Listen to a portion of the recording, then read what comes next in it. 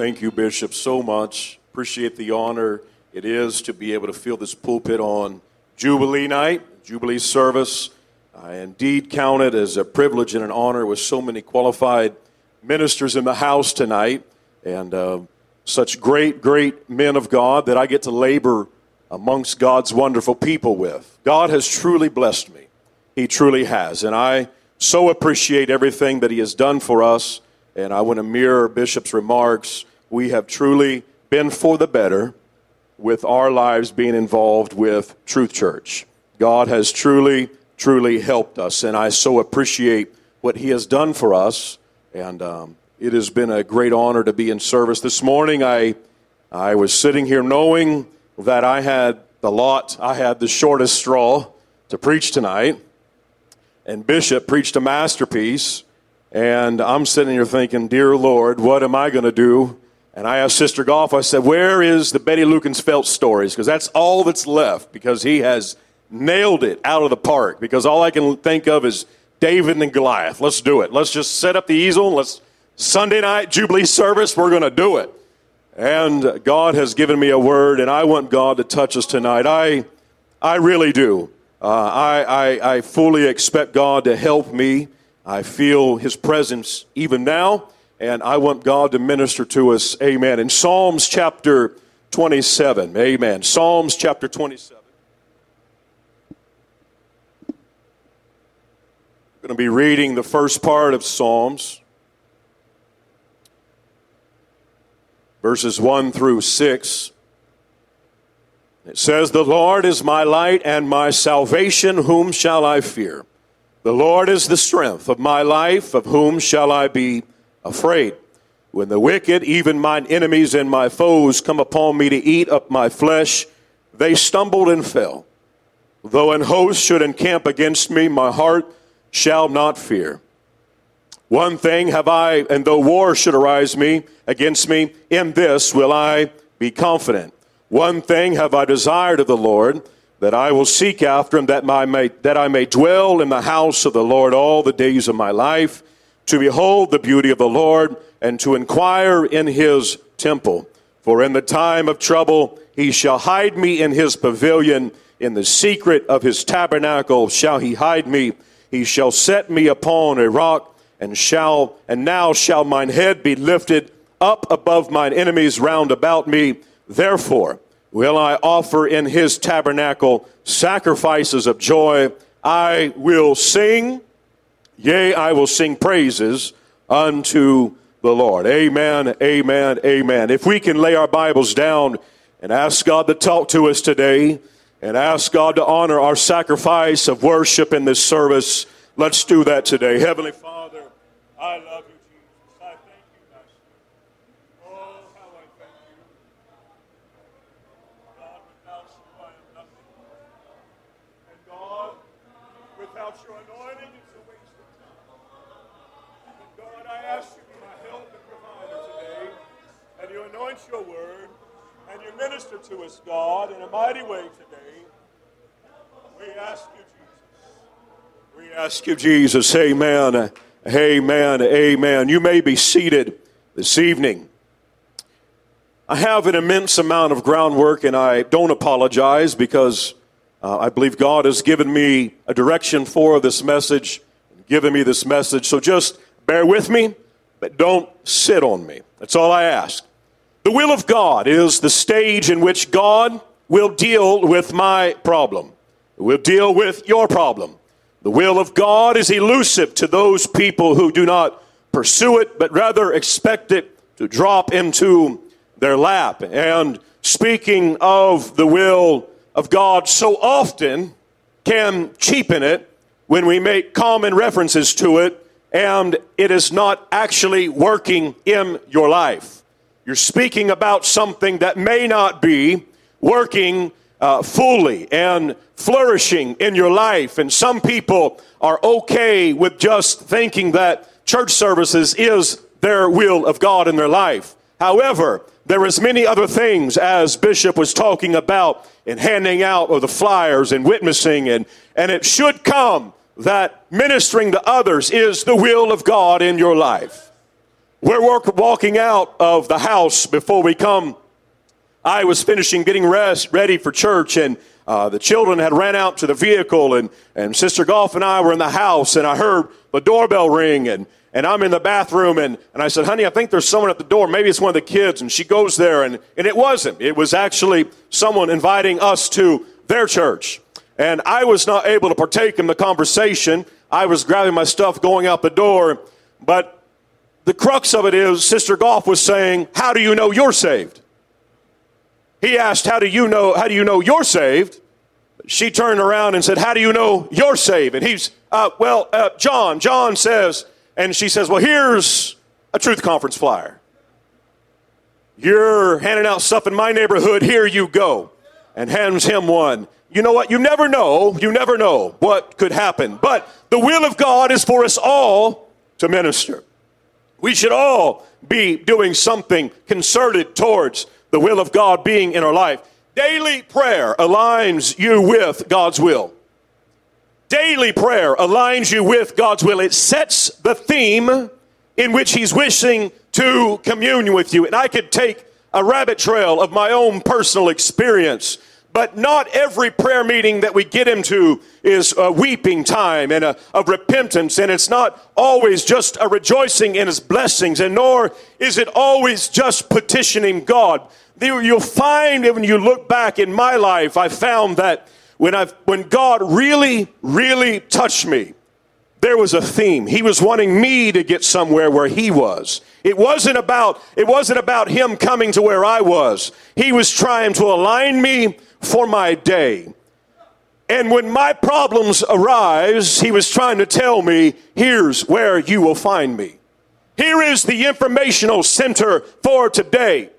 And most recently, in one particular instance, I had a dire need, and I came and I presented it to God, and nothing. And I began to talk, and nothing. And I said, all right, God, I'm just going to hold this for a second. I'm going to try to find you where you're at. And where I found Him was when I took myself to the throne room of God. When in my mind, I may have been in this sanctuary, but in my spirit, I was looking up at the Master.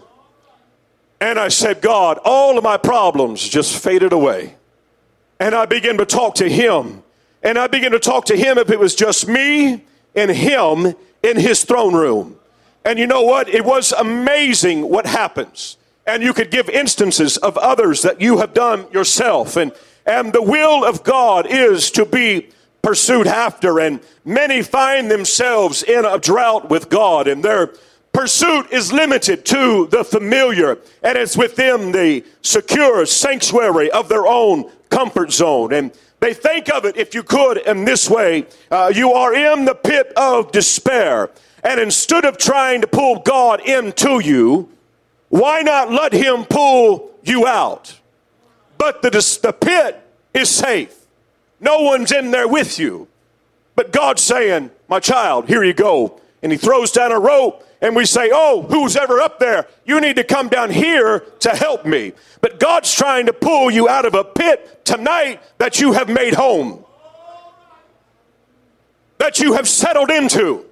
You started marking on the walls 1 day, 2 days, 3 days, 4 days, 5. And you start calling it home. And God's saying, why don't you come up out of there? Why don't you crawl your way out of there? And we say, oh God, why don't you come down to where I'm at? But He's saying, why don't you come up to where the glory is at? The droning monologue of your prayer, walking back and forth or kneeling in your pew or beside your bed or at your recliner, and you say the same things over and over with no results, and you yet to find Him because you're looking for Him in the same place, in your pit of despair. Always trying to fit God into your environment of familiarity instead of pursuing after God's glory. And we wonder, where is God in my life? To visualize the capabilities of God, the vastness of God's abilities, and to set the stage. And if you will, I know it'll be a little bit different tonight, but just bear with me. I want to take us somewhere through Scripture, but before we get there, I want us to think about it and get somewhere and visualize a location. How many have been to the Grand Hall at Union Station in Kansas City, Missouri? Everybody familiar with the location? It's a vast building, a massive building. And the room that you go into, if you go in and you walk down at the very beginning, you look up and there's a clock. And you look straight ahead and there is an enormous room. And all along the walls is doors. There are doors present on each side. And there's even doors on the end of that Grand Hall. That is a massive, massive building. God, if we will, now let's step over to his capabilities. Now, for the sake of the example, let's magnify the room by 10. Lengthen it by 10. And have doors on top of doors on top of doors. That seems to be that you can't even find the end. And that's the room we're going to talk about tonight. Matthew chapter 7 talks about what's on maybe all of those doors. On each one of those doors, there is a capability of God. And right below it, it says, ask, seek, and knock. Matthew chapter 7 and verse 7 says, ask and it shall be given to you. Seek and you shall find. Knock and it shall be opened unto you. Psalms chapter 34 and verse 4 says, I sought the Lord and he answered me. He delivered me from all my fears. Now let's talk about your door. Your door is a small, teeny, tiny door. Much like, if I could, in the visualization of doors, it's much like the little Keebler elf and his little door in the tree. Don't act like you don't know what a club cracker is. That's your door. Your little arched door tucked away at the very back of this grand hall of God. Very little. Minuscule. Can barely even see it. That's your door.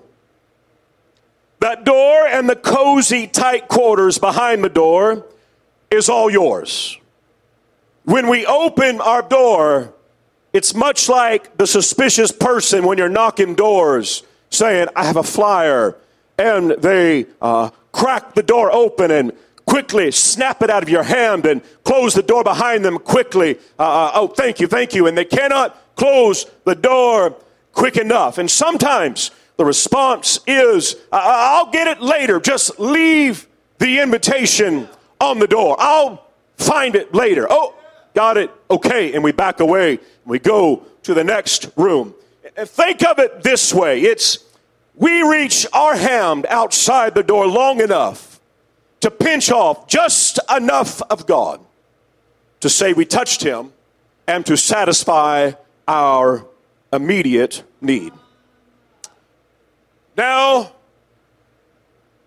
you walk in the kitchen and you smell fresh dough rising. And Mama's there. And Sister Hilton, I know you make some wonderful cinnamon rolls. And no doubt the house is full of that aroma. And you smell it and it's great. And no doubt, eventually, there's going to come a kid that come meandering through and took their tithe off of Mama's labors and walked away. Sometimes it may happen with the dough before it was even cooked. And they say, oh, that was so good. They can't say they had a cinnamon roll. They can't say I had Mama's best because she wasn't done with it. We do the same thing to God. We walk in the house of God, raise our hands, shake our hanky, do a little jig. Didn't we feel God? But did he change you? What is available to the children of God? That little door of ours opens up into this vast hall. And it's lined with doors that we only have to go and ask. And inside of each one of these doors is the limitless capability that God wants to use to do miracles for his children. But I must call out, the door is not the limitation of God. It is the sign of our intent. Ask, seek, and knock. One such door is creation. And join me as we go through that door this evening. I wore my NASA socks today because I really like science. Some of you may say, Brother Goff, you've lost your rocker. They say creation was this, and they say time and carbon dating, and we'll get to all that. But in my opinion, science proves there's a God. It proves that my Bible is correct. I support their efforts. I don't send them money, but I sure do like it when they say, we thought we knew. We'll get to that. An article that I found this last week. I'm not big in social media. I don't do much as far as news. Every time I read them, it is so depressing. But I found something that enlightened my soul. It blessed my heart for the sake of science. BBC News says astronomers have discovered a giant planet they say should not exist. Quoting them, according to current theories, it contradicts a widely held idea about the way a planet is formed. The finding challenges the widely held idea of planet formation as a core accretion. But the authors argue that the disk around the small stars don't provide enough material for this to work. Instead, they consider it more likely that the planet formed suddenly when part of a disk collapsed due to its own gravity. They thought they had it all figured out. How a smaller star could then, with its gravitational field, pull in matter, and it began to form and create itself a planet, and began to have it go around its rotation of the star, much like the sun does to the planets. And they thought they had it all figured out, but they says, we don't know why this exists. I do. I know the answer. Ask me. I'm at the back of the class saying, I know. Pick me, pick me, pick me. Genesis chapter 1. Genesis chapter 1, I know how the universe was created. I know who created it. And I know what day it was created on. Ask me. Ask me. Genesis chapter 1 and verse 1 says, in the beginning, God created the heaven and the earth was without form and void, and darkness was upon the face of the deep, and the Spirit of God moved upon the face of the waters. I love this because my mind, think about it. We just read something. There is no light. There was no universe. There's just an earth and a heaven. And upon this earth is nothing but water. And darkness was upon the face of the deep. Not the deep of the water, but there was no light in the universe. So thus, this ball of water had nothing but darkness surrounding it. Darkness and water. That's all there was. That's it. Day one. And God said, let there be light. And there was light. And God saw the light, that it was good. Pastor, you preached all about my message this morning. You were hitting hole-in-ones all from my text and everything. And God saw the light and that it was good, and God divided the light from darkness. And God called the light day, and the darkness he called night, and the evening and the morning were the first day. So we find that God created light, and he saw that it was good. The source of light was what? His word. The source of light was his word. He spoke it into existence. He said, let there be light when there was no light.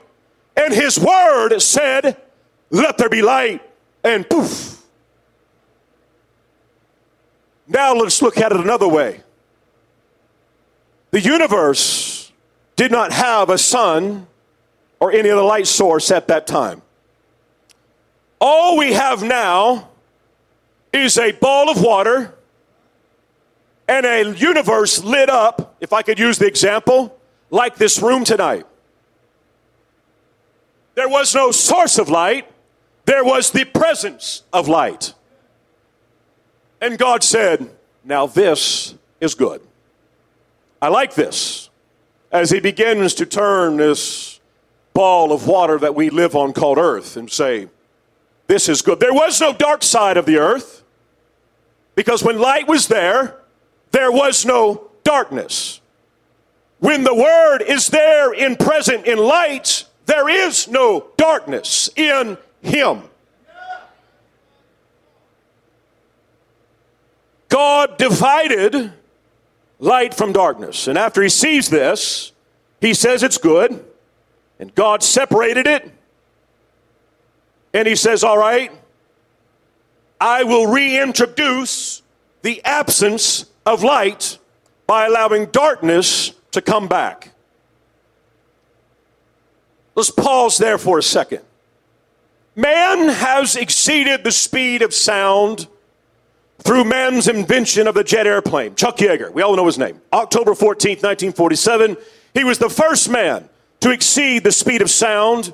The speed of sound in dry air, 68 degrees Fahrenheit, is 768 degrees. You too can exceed the speed of sound by using a whip. That crack is something exceeding the speed of sound. Just as it is in the kitchen as a young person, and you get that wet dish towel and you start to spin it and you reach over to someone unsuspecting, you gave them greater than the speed of sound. And it's broken once again as you, as the younger brother, takes off greater than the speed of sound with an older sibling coming behind you with a whelp on their thigh. It has been broken twice. Man may have exceeded the speed of sound. However, they say it is impossible. Everybody say impossible. Impossible for man to travel greater than the speed of light. The speed of light, I'll leave off all the extras, is over 670 million miles an hour. If you were going the speed of light, you would have traveled the earth over 7.5 times in 1 second. That's the speed of light. And God said, let there be light. And there was light. Stephen Hawking said it this way: only light or other waves that have no intrinsic mass can move at the speed of light, in 1988. Let's talk about the speed of light. I apologize if I'm boring you, but just hang with me for a moment. Data transmission. A quote from the Scientific Journal: the answer to whether meaningful information can travel faster than light is currently no. We are only at the level of moving a few quantum particles at speeds that may be possible at over the speed of light.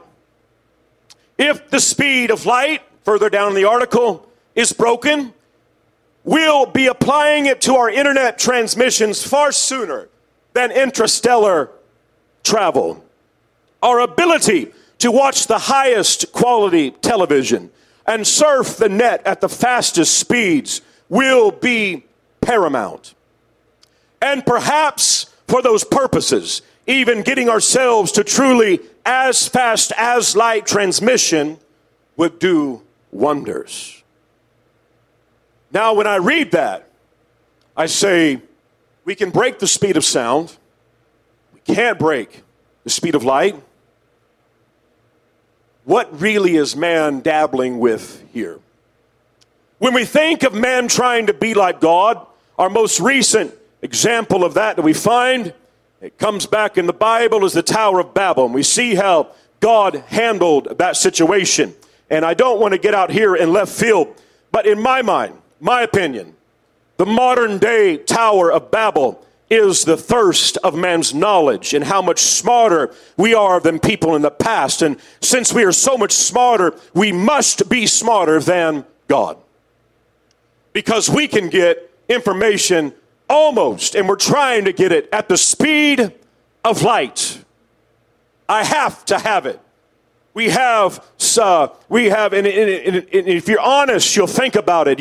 People get addicted to social media because it's information. Got to have it, information. What's going on around me?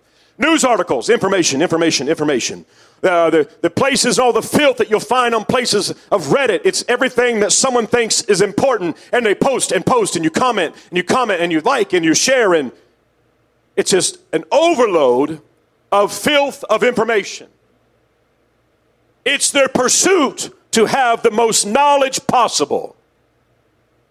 Now let's go back to Genesis.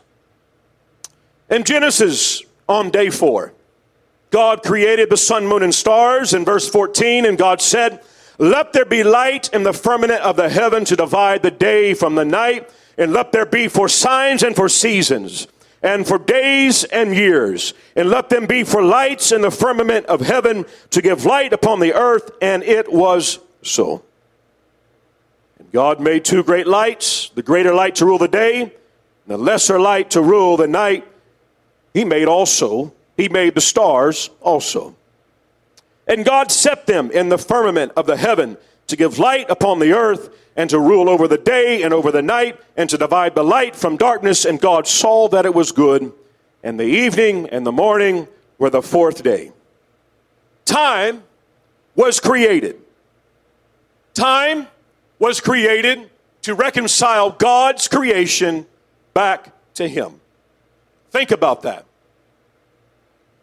Time is a unit of measure to let us know if we have worshiped our Creator. Each day is a new day. It provides us the opportunity to sync up our priorities to God. If we had no time and no sense of time, you could get wrapped up and binge something from the filth of this world and never have something to interrupt you to say, go to sleep and wake up in the morning and you say, what a waste of time that was. I need to find a place to pray. Time. God doesn't need time. You talked about that this morning. One day, 1,000 years. God does not need time. However, we need time. Time allows us to understand when we've lost track of time, when we've lost control of time, when we look back and say, I did something that was a waste of time. We always think back, I wish I could turn back time and fix a problem, a mistake that I did. It's all to reconcile us back to God, who lives without the realm of time, to say, God, I need your forgiveness. And time no longer is an issue. God, I need your touch. And so today, as we stand on the precipice of creation, we walk through that door. I ask you to pick up your problem one more time. One more time. You've been dragging it service after service, day after day. And if you'll be honest and truthful, you'll say, yeah, Brother Goff, I'm wrestling with something. I want you to pick it up one more time. And I want you to put it in the presence of the Almighty God, the creator of the universe, and let Him handle it. As God had created light and darkness, actually, He created light. And then we go to day 4. And then He begins to flick planets out and begins to place them in the universe. Stars, as He goes through, there you go, and begins to place them so far out that we see their twinkle but they are light years away from us. The vast expanse of this universe is so great, so wonderful, so mighty, that if you were to take God's point of view from earth. Now we sing these songs that say your mountain is just a hill from heaven's point of view. And we sing that and we'll shed a tear. But then we still grab that problem and we drag it with us. I want to take us to the universe from God's point of view. Allow us to stand there and look at all the stars, everything around us. I only thought when we were in Fruita, Utah, when I woke the kids up and said, let's go out and look at the Milky Way. It's like laying on your face, so pitch black and so rich. Let's go beyond that. Let's step back and look at the universe. And we'll look down and you can see the earth doing its rotation. You see all the other planets moving as God ordained them to move. And you look over and you'll see stars and the heavens and all of his creation. And then you will look down at earth and you'll see something shoot off of earth. And you look a little closer and we'll use modern day language, we'll pinch and zoom. And we'll pinch and zoom. And what is, that's got a flame behind it. That's a rocket ship. It's a feeler from humanity saying, is there anything out there? We are launching rockets and satellites and payloads and countless endeavors all the time. SpaceX, NASA, they're all trying to do something to go out from the place that God created. They're trying to, as I went to NASA, I've been there several times, and they say, we're so proud of our efforts. We're going to go, and we're going to go inhabit Mars. We're going to go to Mars. My God didn't call me to go to Mars. I want nothing to do with Mars. I love the desert. Don't like Mars. You can't smell cinnamon rolls in Mars. That's a freeze-dried meal that you put water in and maybe heated it up with some friction. That's the closest you're going to get to a home-cooked meal that was made down here on earth. This boy needs to eat, and Mars does not replenish this. And they say, we're going to go live on Mars. No, you're going to go put a little octagon building, and you're going to say, we're living on Mars. Yay, yay, news, movies, interview me. No. You live in a little hexagon located on Mars. You have not inhabited Mars. Mankind, in their pursuit of knowledge, has spent trillions of dollars sending people and ships and satellites, and they send them and they go for 10. They're designed to go for 5 years, and they say, well, we're just going to let it go because we can't do nothing with it. It's still talking to us, and they go for 10, 15, I think one went 20 years, and they still haven't found the edge of our God's creation. And these little, another ship goes, zoom back out, and it seems like they're not even moving when we see heaven and the heavens and the universe from his point of view. And we wonder, God, you're so awesome. You're so mighty. You made all of this happen. Day 4, he planted everything out there. And then he goes, and it's kept doing it ever since he touched it. And it just goes like clockwork. So much so that they can say, oh, the moon we just had, we won't have it for another 20, 40 years. The eclipse, it's going to happen on this day, and it's going to go across this longitude, latitude, and cross here and fade off. On this year, on this day, book your hotel trip. It's going to happen. That's how consistent our God is with his creation. He set it in motion with his word. He gave it to us. All of creation worships him at the start of a new day and to the ending of the same. You may think, oh, that bird, it doesn't have a choice. No, God put something down deep in them. It's not about, look at me, look at me. No, he's saying, I have a creator. I'm going to recognize my creator. I'm going to look at my creator and thank him for one more day. God expects total submission to him. Isaiah chapter 42 and verse 8. He says, I am the Lord, and that is my name, and my glory will I not give to another, neither my praise to graven images. We find that God wants us to praise him. And we sit here and we look at our problems and we say, I have a problem. I have a problem. No. Stop. You have a creator. You have a creator.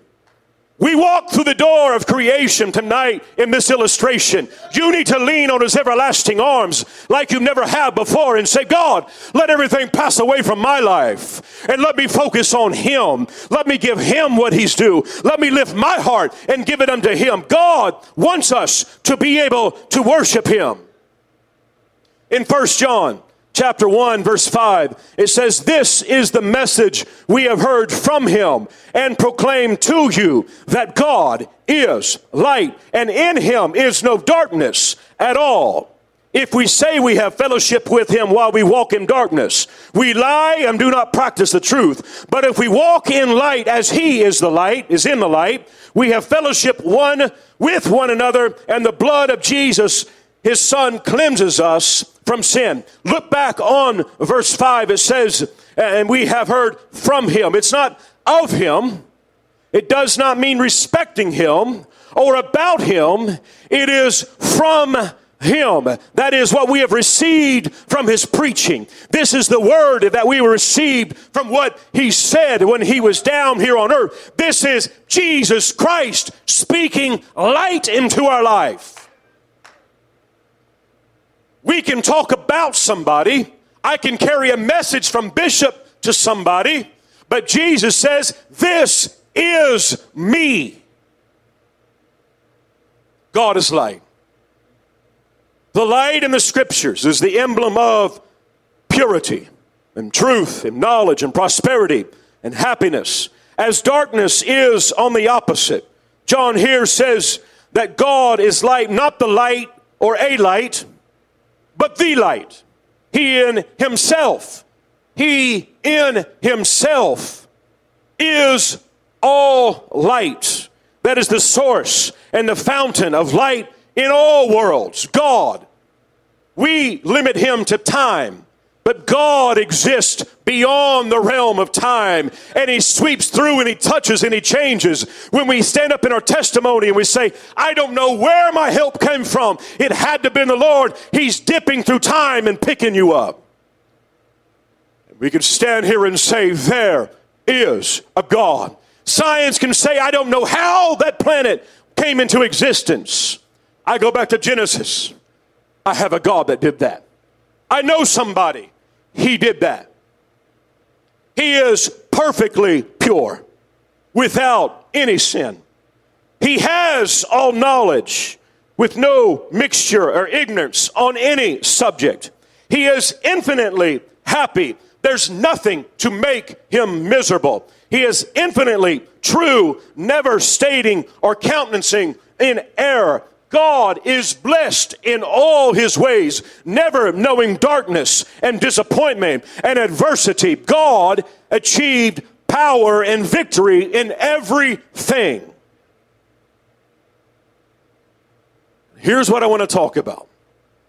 We may ask, what does creation relate to me in finding the will of God? It is because there are times you have to take your problem there, to stand in the glory of creation, to stand there and say, God is greater than any problem I have. And what you'll find is your grip begins to loosen, and you begin to look and you stand there in awe and you say, wow, all of creation, this is his. And we stand there in awe and we wonder, how did I get so lucky for someone to tell me about Jesus Christ? How did I get so lucky to get filled with the Holy Ghost, baptized in Jesus' name, and his light to flood through me, to pull me out of darkness and into his marvelous light, as the song says, to put my feet on straight street. And now I'm living right. He did a great thing. He did a great thing. But yet, we hold something. And we say, oh, I don't feel it. Oh, yeah, they're worshiping. I just don't feel it. The reason you don't feel it is because you're still dragging something around behind you. It's leaving a mark behind you. The reason there's no joy in your heart, you're dragging something behind you. But I have the answer. There's a creator that holds everything in the palm of his hands. This universe, the one we know about, is right here. And he looks at it all. The one that man has yet to find the edge of is right here. Every problem in his hands. Oh, he's got the whole world in his hands. No. He's got everything he has created in his hands. Don't limit God to just this little marble called earth. Don't limit God to your problem that you find sitting on your pew. When you pray for revival, don't limit it to what Bishop said this morning about within these four walls. It's greater. When you have your problem before God, I don't know, I'm weak, I keep giving up, I don't know what to do. Your problem, take it out of your little cave and say, you know what, there's a door I need to walk through. And you grab that problem and you drag it. You go to your door and you say, door, I've closed you for the last time. You walk through and you say, God, I'm looking for you. I've got something to give you. I've been dealing with this for way too long. I've been dealing with this for way too long. My addictions, they're yours now, God. My attitudes, they're yours now, God. I'm looking for a door. There's a door, there's a specific door I'm looking for. And you walk down that hall, and I tell you what, you can open up any door. Any door. The door you're looking for is the one you're willing to go, God, I need you. I need you. And when you walk in that door, you will see the vastness of your God. And as we are here today, we stand on the balcony of creation and we watch him flick stars and we watch him flick moons that gather around planets, and we watch him form the Milky Way, and he just grabs it and and we stand here on our earth and we stand in awe. Our problem, we can just leave right there. And we can say, God, you've got it. It's in your hands. Any door, saints, any door. You can walk through joy. God, I need joy in this situation. He don't care. He don't care. But you're so afraid. There's so many doors. Boo-hoo. As Xander would say, boo-hoosers. God doesn't care. He says, cast your cares on him. Where's he at? Behind every door. Cast your cares on him. Any door. It don't matter. But you got to walk out your small-minded room that limits God. Your little arched door that you've slammed so many times that it's worn the varnish off. And you say, I've been here for a long time. This is my place. No. You keep trying to pull God in and you pinch a little bit off. And you say, oh, I felt God. No. You felt somebody else feeling God. and you just took a little bit of him, and oh, didn't we have a good service this morning, and God is great and his exceeding greatness, and we say Sunday night's going to be better, and I still have my cotton picking problem. God wants to help you.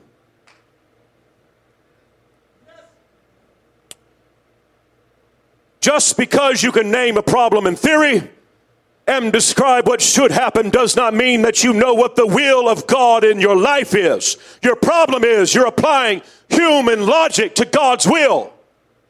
You're saying this is what should happen based on God's past performance. This is God's plan for my life, and you get in this rut and this cycle, and you never have victory, and you sit there and say, God has been good to me. That's all I can really say.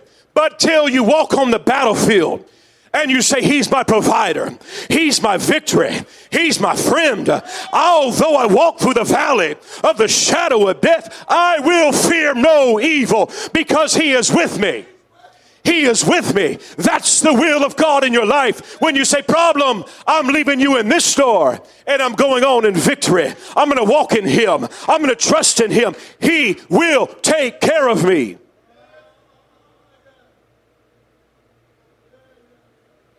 We try to form patterns and base the will of God, and we limit God in the present, and we don't let him get bigger than our past.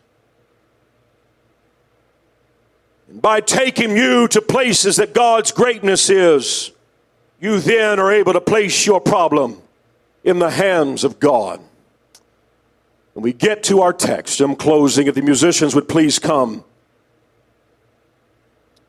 There's a place. There's a wonderful place that God wants to take you tonight.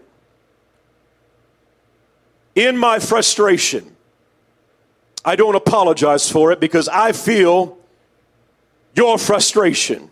You can't seem to overcome this problem.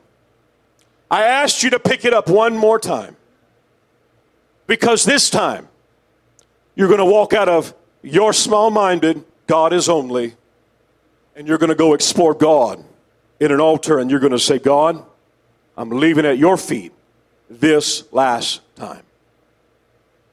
You have to be able to do that.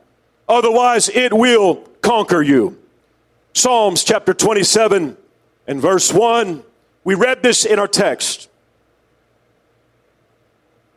A psalm of David. The Lord is my light and my salvation. Whom shall I fear? The Lord is the strength of my life. Of whom shall I be afraid? He's a burning light, is what Jesus Christ is. He owns what he has shown to us. Think about this for a second. He is light. And the only light we have is borrowed. There's something else that borrows light. The moon. The moon has no light source. The moon is a reflection of the sun. We, as children of God, we have no light. The absence of light is darkness. And when we have the light of Jesus Christ in our life, then we can walk out and we can make a difference to those around us. But we keep in mind, don't get too big for your britches. You are borrowing that light. No matter how talented you think you are, you can write, you can preach, you can sing, you can play an instrument, you can go and lead business meetings, and you can lead the planet, and you can be the greatest and most powerful in the world, and God blesses you if he does, and you're just borrowed light. The moment you say, look at me, people see the dark side of the moon, and they say, I don't see nothing. There's nothing there. There's nothing there. But David goes on to say, what light had darted upon him to reflect upon them. The Lord is my light. God is a light to his people to show them the way when they are in doubt, to comfort them and rejoice in their hearts for when they sorrow. We find David prior to getting on the throne in this psalm. And he has people after him. When the wicked, in verse 2, even my enemies and my foes came upon me to eat up my flesh, they stumbled and fell. Because the Lord is my light and my salvation. Though an host should encamp against me, my heart shall not fear. Though war should rise against me, in this will I be confident. One thing that I have I desire of the Lord, that I will seek after, that I may dwell in the house of the Lord all the days of my life, to behold the beauty of the Lord, to inquire in his temple. But let's not stop there, because so many people come to church and they just stop there. There is a special place. For in the time of trouble, he shall hide me in his pavilion. In the secret of his tabernacle shall he hide me. And he shall set me upon a rock. Verse 6, I'll just read it just for the sake of reading. And now shall mine head be lifted up above mine enemies around about me. Therefore will I offer in his tabernacle sacrifices of joy, and I will sing, yea, and I will sing praises unto the Lord. The secret of his tabernacle. Let's talk about that for a moment. It's in the midst of his most retired and private part of his dwelling. You can walk in the church doors and you can say, I came to church. Brother Weems, he greeted me. Just because you walked in the back doors does not mean you came to church. You can walk into the foyer.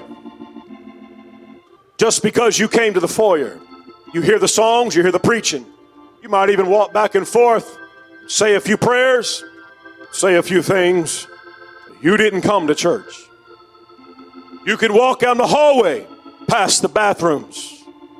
You can come in and look through the doors. You didn't come to church. You can come in and sit on the pew and clap your hands. Wave your hand. Say amen. You didn't come to church where David went.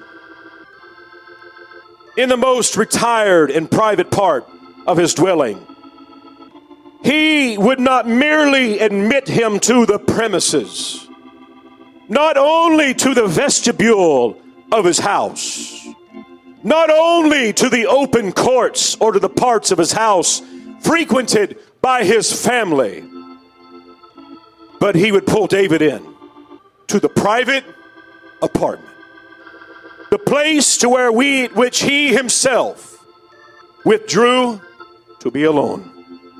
That's where David ended up.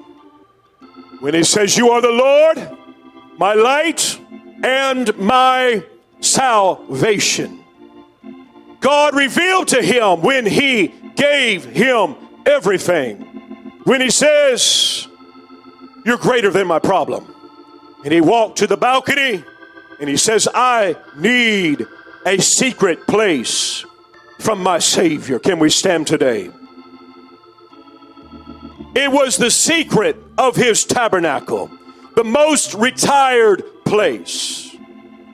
And you can't sit there with your problem and say, it's going to be okay. I've been able to make it 23 years, 15 years, 10 years. I'll be okay.